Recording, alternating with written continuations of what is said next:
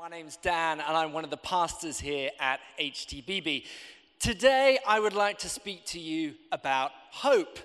Hope is one of the key ingredients that we need for a life lived to the full. It's key for us as individuals, but also as us as a community, as a church, and even a nation. Now, the reason it's key is because that hope determines the direction of your life. When Paul, writing to the church in Colossae, speaks to them about how much joy he gets when he thinks about them, he says that he's filled with thanksgiving every time he thinks of how much faith they have, but also how much love they have for all of God's people. And then he goes on to say this. He says that faith and love that spring from the hope you have stored up in heaven. In other words, the faith that you have, the things that you build your life upon, the love that you have, the things you give your life to, spring up from the hope that you have. Our life comes from where we place our hope, and it either springs up or dribbles out of where we have placed it. In other words, hope is key. And what that also means is that therefore the hopelessness is really destructive. I wonder if you've ever felt hopeless. I know that I have. One of the things you may not know about me is that I am a record breaker. Yeah, I'm a record breaker. 10 years ago, I was part of a team that broke a Guinness World Record for the longest five-a-side football match ever played. We set the record at 26 hours, continuous play, and we raised quite a bit of money for charity. Actually, it was for Alpha in East Malaysia, actually. And you might be wondering, well, why if you broke the record, why if you raised money, does this relate to hopelessness? Well, I will tell you. The way we started the match was that our team scored the first goal, and that was the only point in 26 hours in which we were in the lead. And I can tell you there is nothing quite like being 4 hours into a 26-hour match and being over 100 goals in the losing place, in a place where you know that no matter how much you try, you are not going to affect the outcome. Hopelessness took away all of the joy of that day and sucked all of the fun out of it. Now, if that's true for something as frivolous as playing football for too long, how much more is it true as we sort of look at the things we are facing over the next few months, the health pandemic around the world, the political situation in our nation, even the personal situations that I know many of us here are facing ourselves. Hope is going to be key for us to navigate these things well. To come out of these things well, we are going to need hope. And the good news is that what we see in our reading today is that Jesus gives hope to the hopeless. Jesus gives hope to the hopeless. And he not only gives hope to us, but he gives us a hope that he has for the whole world.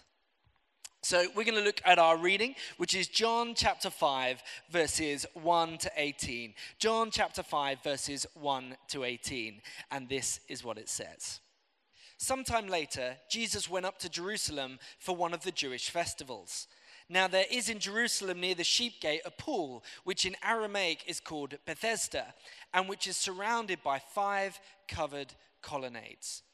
Now here, a great number of people used to lie, the blind, the lame, and the paralyzed.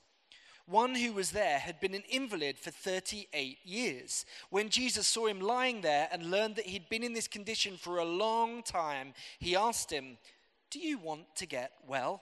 "Sir," the invalid replied, "I have no one to help me into the pool when the water is stirred. While I'm trying to get in, someone else goes down ahead of me." Then Jesus said to him, "Get up. Pick up your mat and walk." At once the man was cured. He picked up his mat and he walked. The day on which this took place was the Sabbath. And so the Jewish leaders said to the man who had been healed, "It is the Sabbath. The Lord forbids you carry your mat." But he replied, "The man who made me well said to me, 'Pick up your mat and walk.' So they asked him, 'Who is this fellow who told you to pick it up and walk?' The man who was healed had no idea who it was, for Jesus had slipped away into the crowd that was there. Later, Jesus found him at the temple and said to him, "See, you are well again. Stop sinning, or something worse may happen to you." The man went away and told the Jewish leaders that it was Jesus who had made him well. So because Jesus was doing these things on the Sabbath, the Jewish leaders began to persecute him.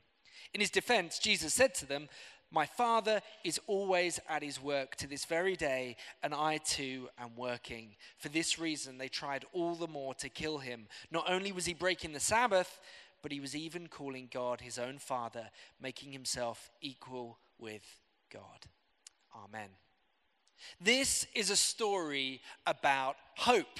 The context of it is Jesus heading towards one of the big Jewish festivals. We read in verse 1, sometime later, Jesus went up to Jerusalem for one of the Jewish festivals. There were 3 of these main celebrations. There was Passover, Pentecost, and Purim. And each one of them pointed back in thanksgiving to something that God had done in the past, but also looked forwards in hope at the promise that God would do something even greater in the future. And whenever in John's gospel Jesus goes to one of these festivals, he totally pulls focus. Think like Kanye interrupting Taylor Swift. He goes up, he takes focus, and he says, look, all of this hope, it's all about me. In other words, he not only fulfills it, he totally eclipses it. Now, he takes the best hopes of God's people and says, these hopes are about me. But then in this passage, it's not the concrete hope of the people of God that he's fulfilling. It's the sort of semi-vague, semi-Jewish, semi-pagan hope that he's fulfilling. See, this story is set around this pool, and Jesus takes an intentional detour to turn up there. We read this. Now, there is in Jerusalem near the sheep gate a pool, which in Aramaic is called Bethesda, and which is surrounded by 5 covered colonnades. This pool was one of 2 natural springs in Jerusalem, natural springs coming out of the ground. And people believed in its heyday that the waters had rejuvenating powers. And so the rich and the famous of the day they put like marble steps in, they built covered colonnades, they would go there to relax. It was very much the Tyre Odyssey of its day. And this was where you would find the who's who of Jerusalem. Now, over time, the spring dried up and the water became stagnant. And so instead of being a place you'd go to relax, people started to wash their sheep there because it was near the sheep gate. And then eventually, these invalids would lie there because they believed, as we read in an editor's footnote that appears in verse 4, that from time to time, an angel of the Lord would come down and stir up the waters. The first one into the pool after each such disturbance would be cured of whatever disease they had. This was the superstition they had. So there is a hope, but it's a vague hope. It's a hope that's hit and miss. You never quite know if it's going to be available to you, but it's also a dog-eat-dog kind of hope. This hope is a zero-sum game. There is only ever one winner. And so it isolates people from one another. They are in competition with one another, which is not good because we are built for relationship. It's the kind of false hope that results in people panic purchasing toilet paper and things like that. And this passage, in so many ways, invites us to ask, where are we like this man around the pool? Where are we staring, waiting for a hope that is unlikely to come? To ask, how are we like this? Because in many ways, this looks really alien to us, but in other ways, the hope that these people are waiting for is quite a modern hope. They're hoping for health, and they're kind of waiting and hoping for celebrity too. These people think that if they get their health back, they'll get their lives back. But that is not always guaranteed. I know loads of healthy people who don't seem to always live, and I know loads of people who struggle with their health and yet seem to live life to the full. Health is an amazing gift, but it's a terrible God. And an unhealthy obsession with healthiness can lead to sickness and even death. But also, there's this no coincidence that this was a place where the rich and famous used to go to rejuvenate their lives, and now is a place where other people seek to find their lives. You know, in our day, maybe for the Taoist, it's the hope that you'll get eternal life if your descendants remember you. But for the modern person, maybe it's the hope that you'll find life if other people remember you or other people notice you. That's the draw of celebrity, both for the famous and for their fans.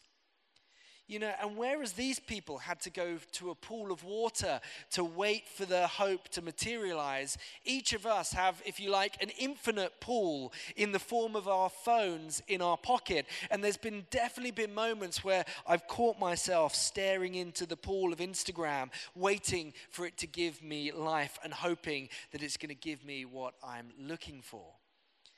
Now, obviously, the most pressing thing for us as we think about hope is coronavirus. In light of all that's going on, the key for a functioning society is going to be hope.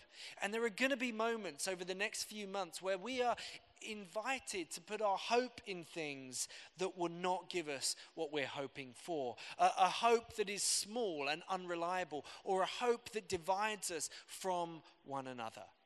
But we have to avoid that. We have to resist that. Coronavirus is visibly showing us the perils of extreme individualism. And we are incredibly interconnected. And we all have to work together for the flourishing of everyone, especially remembering the poor and the vulnerable. And we must reject those false hopes that see us scrambling against each other, trying to be the first one into the pool. Now, in the midst of all that hopeless situation, and in the midst of everything we are facing today, Jesus enters and he gives them hope. And the two things I want us to see today is that he gives hope to the helpless and that he gives hope for our whole lives.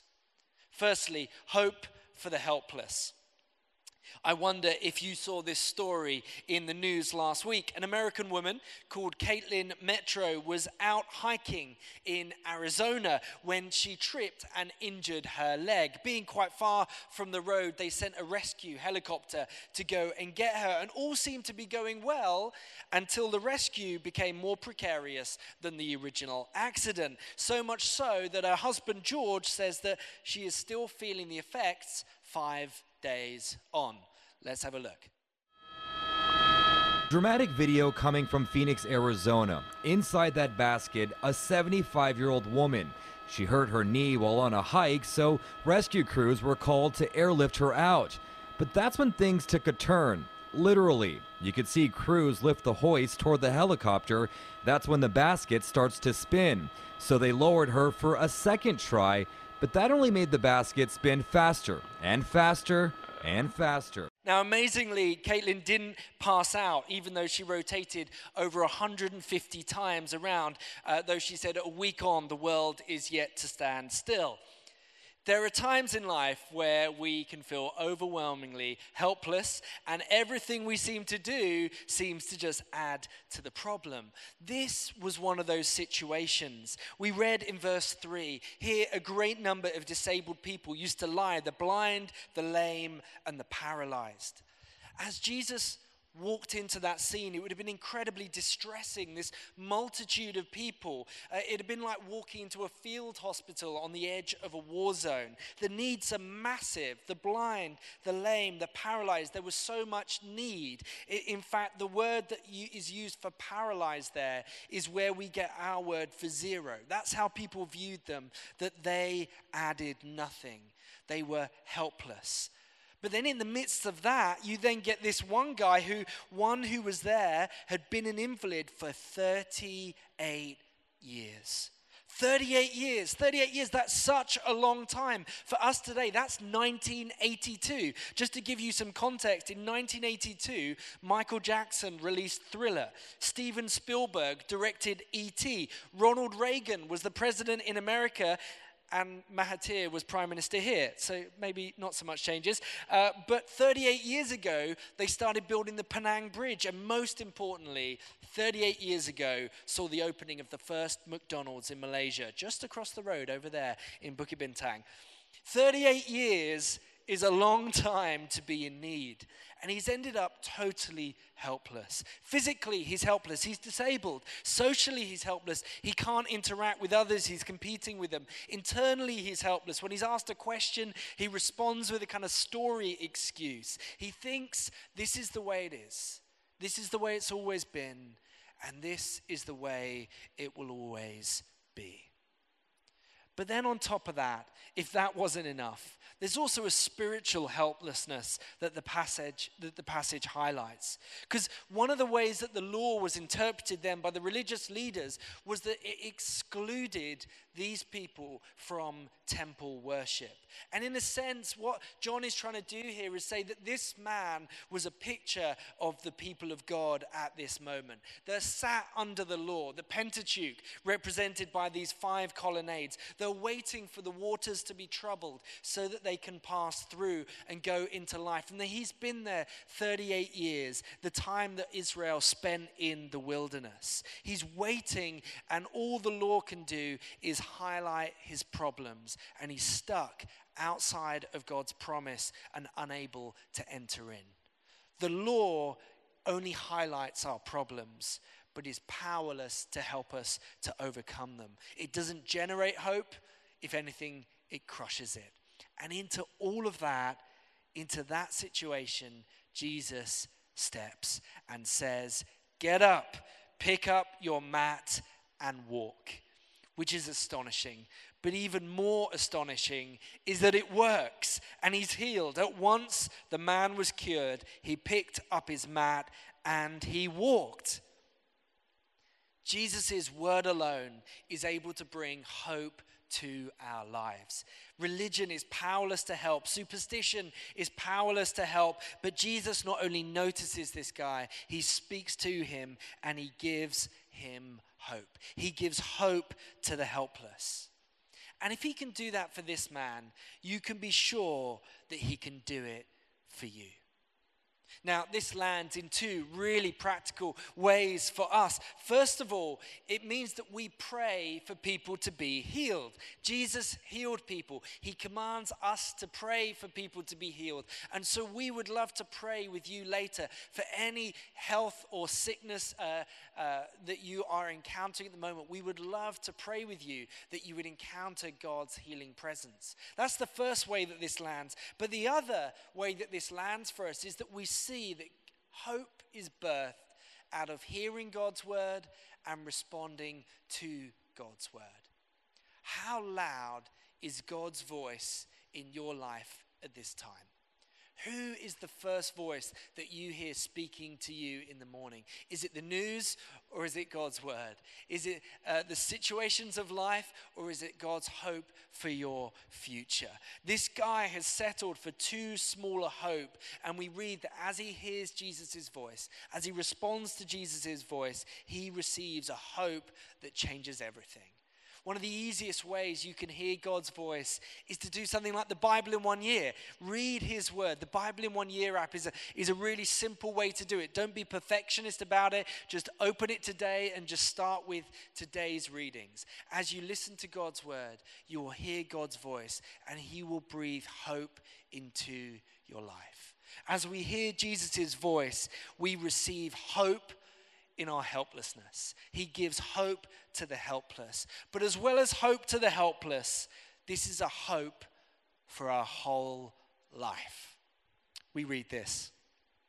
When Jesus saw him lying there and learned that he'd been in this condition for a long time, he asked him, "Do you want to get well?" Now, that seems like a very silly question.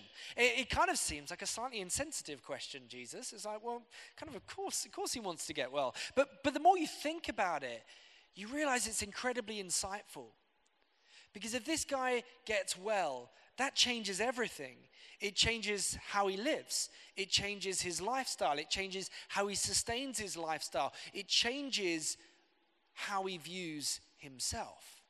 In fact, this is exactly the same as what happened to us as we receive Jesus' hope, because his hope changes the shape of our lives. This word for healing here is not just about physical healing. It has the connotation of wholeness, and it has this idea of increase and growth. When Jesus asks him, do you want to be well? He's saying, are you ready to change? Are you ready to grow? Because when I give you this hope, it's going to change the direction of your life. Now, this guy just responds to Jesus in hopelessness. He kind of gives this like story, excuse, answer. And so Jesus removes that barrier, partly because he loves him, but also so that Jesus can address what he thinks matters the most. We read this. Later, when Jesus found him at the temple and said to him, see, you are well again. Stop sinning, or something worse may happen to you. And do you know what? This isn't like a scolding. This isn't like Jesus being grace, grace, grace, and now I'm going to tell you off. This is Jesus saying, look, I've given you hope, but this isn't just hope for one area of your life. This is hope for your whole life. It's for freedom that Christ has set you free. Stand firm then, and do not again submit to the bondage of slavery. Jesus says, look, I want you to be free in every area of your life. This is a hope for the whole life. Now, this can be hard though, can't it? It's hard because when we need hope the most is when hope is hardest to see, because we're in a hopeless situation. And one of the ways this passage tries to encourage us is that it keeps giving us glimpses of God's hand at work, even amongst the pain. For example, when it says here, a great number of disabled people used to lie, the blind, the lame, and the paralyzed. And what we see here is that the word used for disabled, the blind, the lame, and the paralyzed, they all rhyme. In other words, John, the writer, is saying, look, even amongst the chaos, God is at work to work his poetry, that God is at work in all things for the good of those who love him and are called according to his purposes. We also see it in what Jesus says to him. When we read later, Jesus found him at the temple and said to him, see, you are well again. Like, English is such an understated language. That word for found is actually where we get the word eureka. And that word for see is actually wow. It's behold. Jesus is looking at this guy and he's saying, wow. Jesus is impressed by his own handiwork in this man's life. And do you know what? When Jesus looked at you, when he created you, he said, this is good. But when he recreates you by his Holy Spirit, as he looks at you, he says, wow. Jesus puts his hope in us. And it's not just his words, it's his actions too. See, the odd thing about this passage is that Jesus creates quite a lot of problems for himself by healing this man. But if that wasn't enough, Jesus makes it worse for himself, because he doesn't just tell the guy to walk, he tells him to pick up his mat and walk. See, this is the thing that upsets the religious leaders the most, because they say that carrying a mat, that's work. And because it's the Sabbath, Jesus is breaking the law. We read this in verse 9 and 10. The day on which this took place was the Sabbath. And so the Jewish leaders said to this man who's been healed, it's the Sabbath. The law forbids you to carry your mat. Now, I think the reason I missed this is because when I saw mat, I was kind of thinking this. Thank you, Sam. I was thinking Pilates mat. You know, he just kind of rolls it up, puts it under his arm, and strolls off to his next Pilates workout session where he can unroll it again. But actually, when you look at the word that's there, it's more like this. It's more a mattress. This is like a pallet. It's like heavy. And do you know what? This is a bit too small, because I tried to get a bigger one, but it wouldn't fit in Adrian's car. And which is kind of proving the point, really. Like, Jesus says, pick up your mat. It's awkward. He would have been walking through the temple, and forget social distancing. He's like rubbing up against everyone. He's sort of having to lift it over his head. Like, it would have looked ridiculous. And the reason Jesus is doing it is because a hope for the whole life means it can't just stop with you. A hope for the whole life has to go out to the whole world. And when he says pick up your mat, he's making sure that everyone in the temple that day could see the hope that Jesus had given this guy. He makes his hope visible. He makes his hope visible. This is a hope for the whole world. Now, we're going to have to be wise about how we serve people and interact with people in the next few months. Sometimes loving your neighbor might mean self-isolating. Other times it might mean putting yourself out there to serve others. But remember, Jesus is with us. And he has given us his Spirit. And he never asks us to do anything that he has not already done himself first. He asked this guy to pick up his mat. But this is all heading towards Jesus picking up his cross. In fact, this is the moment in John's gospel where by giving this man hope, we see people turning away from Jesus and starting to plot to kill him. A plot that ends up in the cross. A cross that even that God turns around and transforms into the strangest symbol of hope that the world has ever seen. And as we look at the cross and resurrection, we discover that there is no area of our lives that we can legitimately look at without hope because of what Jesus has done on the cross for us. Later on in this passage, as the argument builds up, Jesus says, "Truly, truly, I say to you, whoever hears my word and believes him who sent me has eternal life. He does not come into judgment, but has passed from death to life." Jesus wants this man to be visible because as he puts his hope in him, others get to share in it as well. And in this time, when people are fearful and lacking hope, we get to be carriers of hope. We get to carry Jesus Christ, the hope of glory. Amen. I'm going to hand over to Mars now as he leads us as we pray.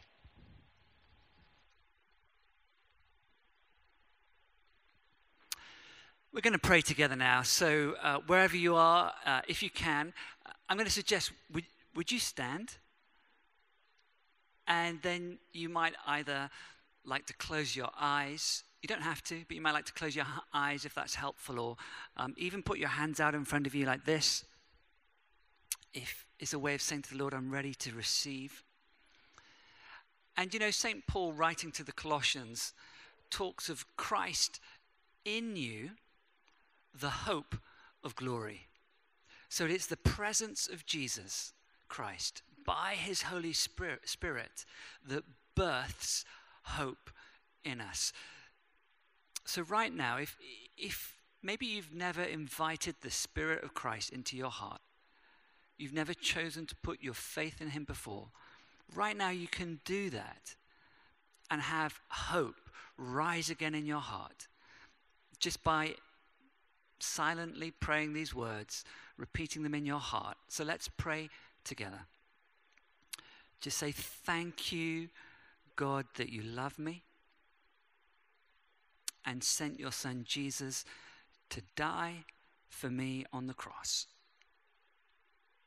I'm sorry for all the things I've done wrong, thought wrong, said wrong in the past and will do in the future. I turn from the wrongs right now. Thank you, Jesus, that you died for me, that I can be forgiven. And I receive that forgiveness now. And please send your Holy Spirit to come and live in my heart for all eternity. And would you birth hope in me again? In Jesus' name, amen. And let's just stay where we are right now. And all of us, just pray this prayer. Come, Holy Spirit, fill us again now with your presence. And just receive.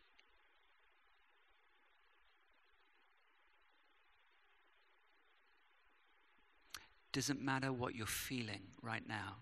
The promise is this, that if you have asked, you have received. The Lord Almighty is upon you. He's with you right now. What hope. If you're sick today, I pray, Lord Almighty, you are the healer. You are the great physician. I command the sickness to go now in the name of Jesus. Send your Holy Spirit. Begin to heal every cell in the body, we pray. And for loved ones, would you heal them? Would you protect us, put a hedge of protection around us, and pour out your blessing? We have online pastors. You can write your prayer request now in a chat, and they'll begin to pray for you. I have a picture in my mind. I think it's a woman, and I think you have digestive problems. You've lost quite a bit of weight. I think you're wearing blue, maybe even a blue dress. Right now, Lord, would you bring your healing? I think there's also someone, you're wrapped with indecision. You've got to make a decision, and you're stuck. Both options seem equally good or equally bad, and you just don't know what to do. You feel caged by indecision. Right now, the Spirit of God is with you. Let the Spirit just speak to you right now. Thank you, Lord, for all that you're doing. You're answering prayers right now, right across the globe. We pray this all in Jesus' name. Amen.